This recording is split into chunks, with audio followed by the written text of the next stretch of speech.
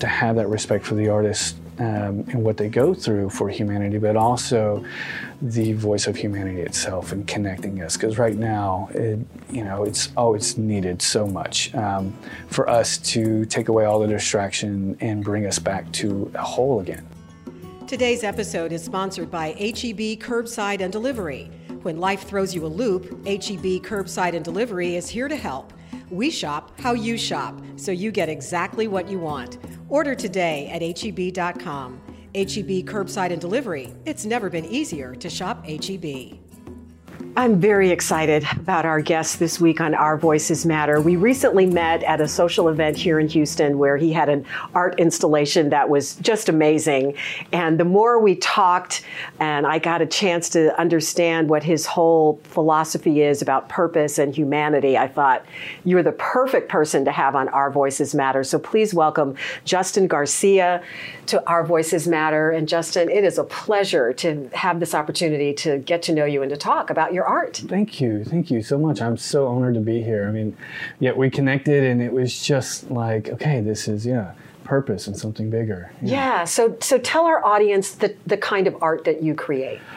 The work that I create is, right now, is old aging walls, and they look like sculptural pieces, but the conversation that I've always wanted to create is about memories and how we perceive time. And it's by reflecting on it in objects in reality, and what better way to translate that than an aging wall? It documents from Mother Nature to the human touch to political to cultural. Everywhere we go, it reverberates time, and that's how we know time to exist, because you can't see it directly. Like air, it's the effects it has on objects in space. So it's how I use my language to bring a deeper conversation. Aging walls. So how do you go about creating that? Layering and layering over and over in time, and then deconstructing the layers to pull back those different layers of colors that happen to a normal aging wall, and then document words and writings from either music or just what's going on in the moment, or mark making across it to stain the wall and create a memory and something that we reflect on. What got you into art in the first place? Tell us a little bit about your backstory, how you grew up, and what drew you to this medium. It was a lot of self-discovery. As a kid, my mother was a faux painter and designer, so I always grew up with tons of mediums and ways of painting, and she's like, do whatever you want. You can be anything you want. And I always took that very seriously. And in the beginning, it was just a hobby when I was about 12 and doing some murals, and I really was trying to follow the business aspect, an entrepreneur like my dad. And later on, as I was going that direction and doing art kind of on the side or just for fun, I started to realize how much that could be my language, how much I reflected and found myself through my art and understood the world. And it wasn't until in college that I realized, going through the entrepreneur area program at the Bauer Business School at U of H, that I realized art is where I needed to put my focus and really find my language and my voice. And it was something that I knew was the best foundation for me to start on. On your website, you talk about your purpose and humanity, and it was that conversation that we had just very briefly when we met a few days ago that was our connection. So talk to our audience about your purpose and what it is that you think your art and art in general brings to humanity. Yeah, so it was a long road in my 20s painting and trying to find myself, trying to find that voice. I was always searching for something, and my art was the way for me to investigate, psychoanalyze myself, even when I wasn't realizing it. And there was a point that I came to the 7th series of mine, and I ended that, and I was like, what's next? I feel like I've hit a peak of change. And at that point, I sat in a coffee shop, and I was just... so much was going on in my life, but there was something that had changed. And I started to write a book. And I wrote this book many years ago, and I saw this scientific model. It was just the clearest thing I could ever see in my life. And for some reason, I could translate it. And I didn't understand it completely, but I just had to document it. And then I had to document the whole story and how I got there. And in that process, I really started to find what it was all about. it was beyond art. It was beyond all this. It was about higher purpose, finding purpose, what the artist is meant to do, and that's to build the building blocks for humanity to collectively climb. We're there to translate something deeper about ourselves and how it connects to humanity. And that's when I really found something bigger than my art, bigger than myself. And that was when I published the book and been working on living that concept. And I call it 1 ton goldfish, never change who you are, but always be heard. And living to your highest purpose. Never change who you are, but always be heard. Mm-hmm. I love that. It was this idea. I had it as a t-shirt company when I was 20, and I always trying to start businesses when I was young. And it, I learned the hard way about, business. It takes $1 to make a penny, and you learn so much, but I kept the name, and I knew the name was going to be important. Mm-hmm. And it wasn't until I finished the book and I realized my purpose. And 1 ton goldfish was that higher purpose in self. To reach out and be bigger, be your own reflection of the hero that you want to be, not looking out for someone else to define you, but to define yourself. When you look at the art that you create and art in general, as it exists within the greater society and where we are as a country right now with so much division and so much animus and contention, what do you think art can do to bring us together? What is it about art that can reflect our common humanity? I think art, I feel very strongly about it's the ode of the artist to put these concepts out there for us to reflect on what it means to the individual and for self. And the way it does that is it brings that conversation to the table. It makes you engage in something much deeper. Art can be so abstract. It seems like elements from all over that don't seem connected, but it's the language of the artist to bring it to the table and to translate that so we can see the abstraction in a very clear understanding of how it relates to us. And it's a lot about bringing people to ask a question of why, right? If someone paints a rock, I've seen a rock a million times, but if the artist can put that rock at a slight angle or a context that we haven't ever thought of before, then it makes us question something we've seen a million times. And if that allows us to think something different or look at something at a different angle, that's what it's all about. It's helping us grow beyond the box in which we exist. I want to take a moment to welcome our newest sponsor, BMW of West Houston. Full disclosure, I'm a customer and have been for the last several years. I switched from another brand, which shall remain nameless, and I've never looked back. From the sedans to the SUVs, BMW of West Houston will put you in the ultimate driving machine of your dreams. The X5 and the X7, they're both on my wish list for when this podcast hits 1 million listeners. So please share away. A girl can dream. Check out this month's deals at bmwwest.com. Can you think of any conversations that you've had with people who have come to look at some of your art and have just sort of opened your eyes in a way that or viewed your art in a way that you did not expect them to view it? I mean, do you understand what I'm asking? Mm-hmm. Yes. I'm not asking it very well, but I'm glad you understand. Yes. There's been many times. One of my series was a lot of psychological studies of the viewer when I left nothing on the canvas other than color, shape, depth, and form, and it was just random shapes. What does the viewer attach to? And it helped me understand them as well as understand how they were viewing me and the connection between the two. But for a more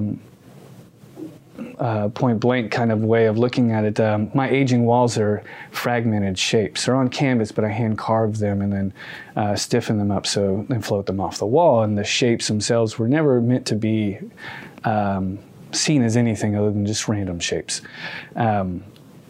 But what I've seen is when people look at these aging walls, they like, oh, that reminds me of this country or that state because of the shape itself. So it's fascinating because I've never looked at I've never looked at them as representing shapes of actual continents or things. I've just used them as organic. So it's fast. When I see that now, I look at all these shapes. I'm like, okay, what does that remind me of continent-wise? So it helped me understand how people were walking into the work and reflecting, okay, what does that say about me? And as an artist, and that's important, we have to hear the voices of what's being, how they're viewing it, and look within ourselves to find, like, okay, what am I expressing or am I healing that unconsciously I don't even realize I'm putting on the canvas? I had a great teacher once go through tons of photos of hers, of paintings, for years. And then she went back and then explained what she was going through at each of those moments. And she had to reflect on why these shapes were sharper, colors were red, what was going on in her life at that point versus this point. And she didn't even know. She had to analyze her own work to get to that. And you went through some of that yourself. I know you talk a little bit about that in your books and your website. So can you share with us what you've been through in your personal life that maybe was a time when you felt disconnected or you felt like you were the other, and how you dealt with that situation? There are quite a few times, and especially early on, in the beginning of my career as an artist. You get a lot of pressure in, going in certain directions, and that's why I really was in the business school, but finding my voice and then leaving the business school and making big leaps of faith in areas that, leaving my normal job. And, I painted in a boating storage unit and pretty much lived in there for about 2 years to paint my first series, and saved up all my money I could on the active faith that this was supposed to be my direction. And it was very isolating and it was very scary to make that leap in a faith of what I believed I needed to do, or really didn't have an option. It was like calling me, and that was really scary. But I looked at it as I questioned, if I did not do this, if I did not go in this direction, would I regret it? And that voice echoed a lot deeper than the fears that were hitting me both from society and the culture and the normalcy of everyone else and what they were doing compared to what I was trying to do. Writing a book, I've never thought ever I'd be writing a book, and doing it and having to isolate myself for months to write in a coffee shop every day and not paint. There was a lot of like, what's going on? What is he doing? But there was a calling. You just know that it's your path, and you kind of have to silence all the outside world and do what you know is right at the time. That's such a valuable lesson for young people to hear, because so often they're told things that they can't do, or that you're not this, you're that. And they don't really know how to respond to that. And it's so powerful, I think, to hear you talk about following what you described as your calling. Am I going to regret not doing this at some point in my life? What did you learn from those experiences that help you show up the way that you do now in the world today, not only as an artist, but as a human being? It makes you resilient. It tests you to a core of, if I had nothing else, I have that. And that is a measure of, who I am and where I can grow from. I mean, I remember sitting in that boating storage unit, and it's like, if I'm willing to do this and sacrifice all this, then I must really want it. And you really sometimes have to push yourself to a limit to really know your own self and what you are capable of. But for me, it just goes back to the idea of never change who you are, but always be heard. It's this idea of a greater self and leading with purpose. Because I don't feel like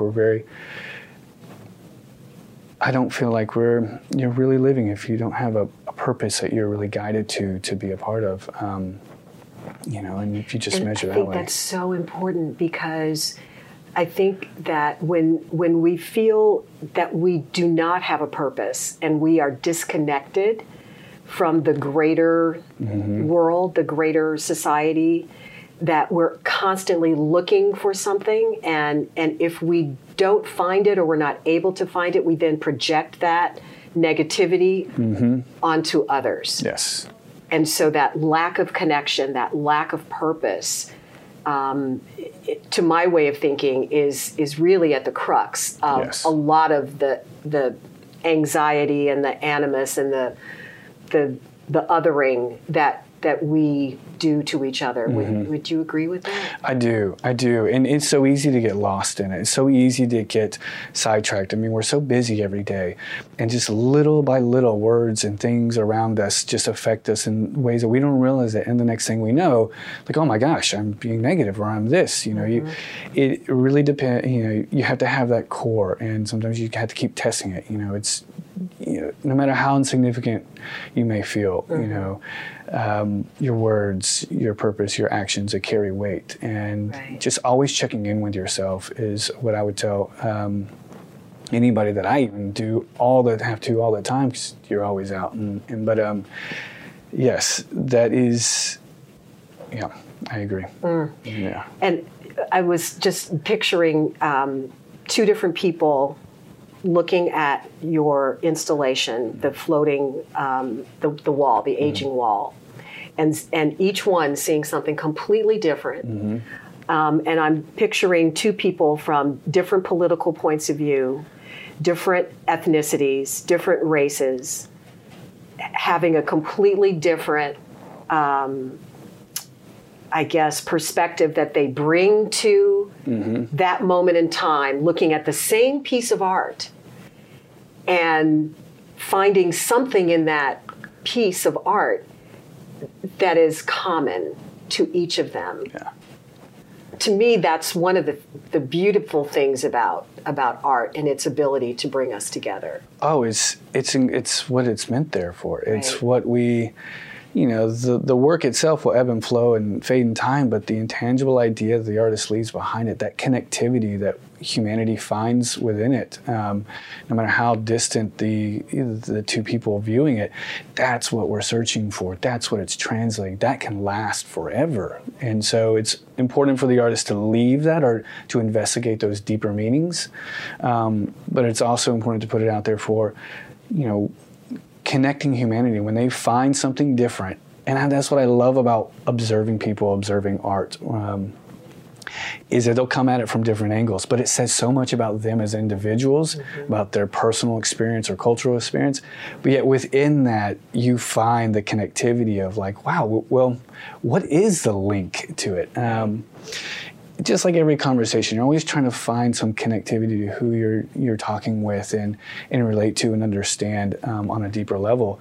And art just has that ability that is so abstract and can pull so many different things psychologically that we're not even aware of out into the open and connect us on a deeper level. So what's next for you? Your purpose, your desire to use your art and your talent to elevate humanity. What's next? Wow, there's quite a bit. I'm really now just collecting everything from my art. I'm into the message of One Ton Goldfish, into making that my passion and my higher purpose to really push that out there and be a voice and an advocate, both on the importance of art in our culture and our nature, to have that respect for the artist and what they go through for humanity, but also the voice of humanity itself and connecting us. Because right now, it's always needed so much for us to take away all the distraction and bring us back to a whole again. And I want to be a part of that. I want to use what I've learned and what I've done and what I can do. And my art is my vehicle and able to do that, but my voice and my message is the one-ton goldfish, the finding purpose. And so doing a lot of nonprofit work, going into the community, speaking and lecturing on that, both in schools and outside, and kind of using my art as the foundation for it. But I am the happiest when I'm speaking. Like, as you know, and we connected, it felt so good. It's like, okay, someone's there with me on this. That's what feeds my soul. That's what makes me so grateful and happy. And if I can do that and use my talent to support that, then, you know, that what better life for me that I enjoy doing. I almost get teary-eyed because it's just finding that as a tough balance. You're giving me chills. Yeah. You know, when you talk about feeding your soul, so having conversations like this is what feeds my soul. Yes. That's why I launched the podcast. It's the journalist in me. It's the storyteller in me. And just, you know, that's what feeds my soul. And it's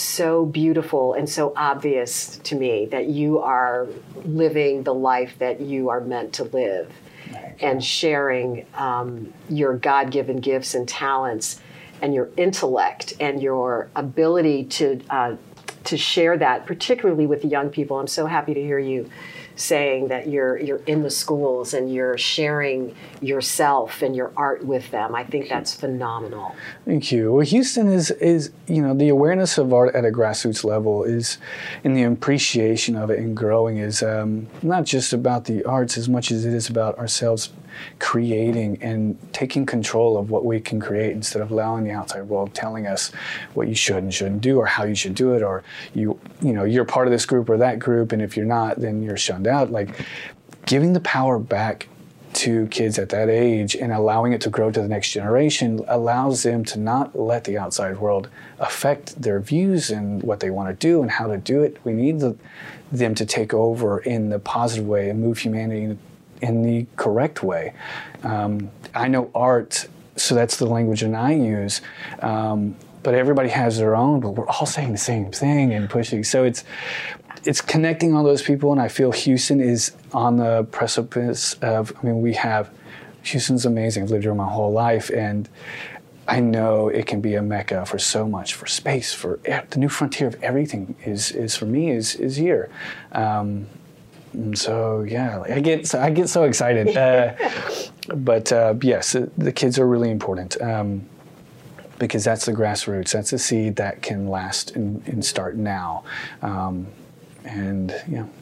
Wonderful, wonderful. Justin, it has been an absolute pleasure to have you on the show and to get to know you a little bit. And I feel like I have a new friend in you. Yes. And I'm going to champion you and your art and your cause. And I'm here for you, my friend. Thank you. I just want you to know that. Thank you. So appreciate what you're doing, and I know that you're going to continue to have a tremendous impact on elevating humanity and moving us in the direction that we need to go. And the same, like anything you need. Like, it's so heartwarming. I mean, I can't tell you how important that was, meeting you and having that conversation in the middle of all the chaos that was going on. It reminds you, like, okay, that's my direction. We connected. It's all about connection. It is. All right, Justin Garcia, thank you so much. Thank you so much. And thank all of you for giving Justin permission to speak and for having the courage to listen with an open mind. We'll see you next time.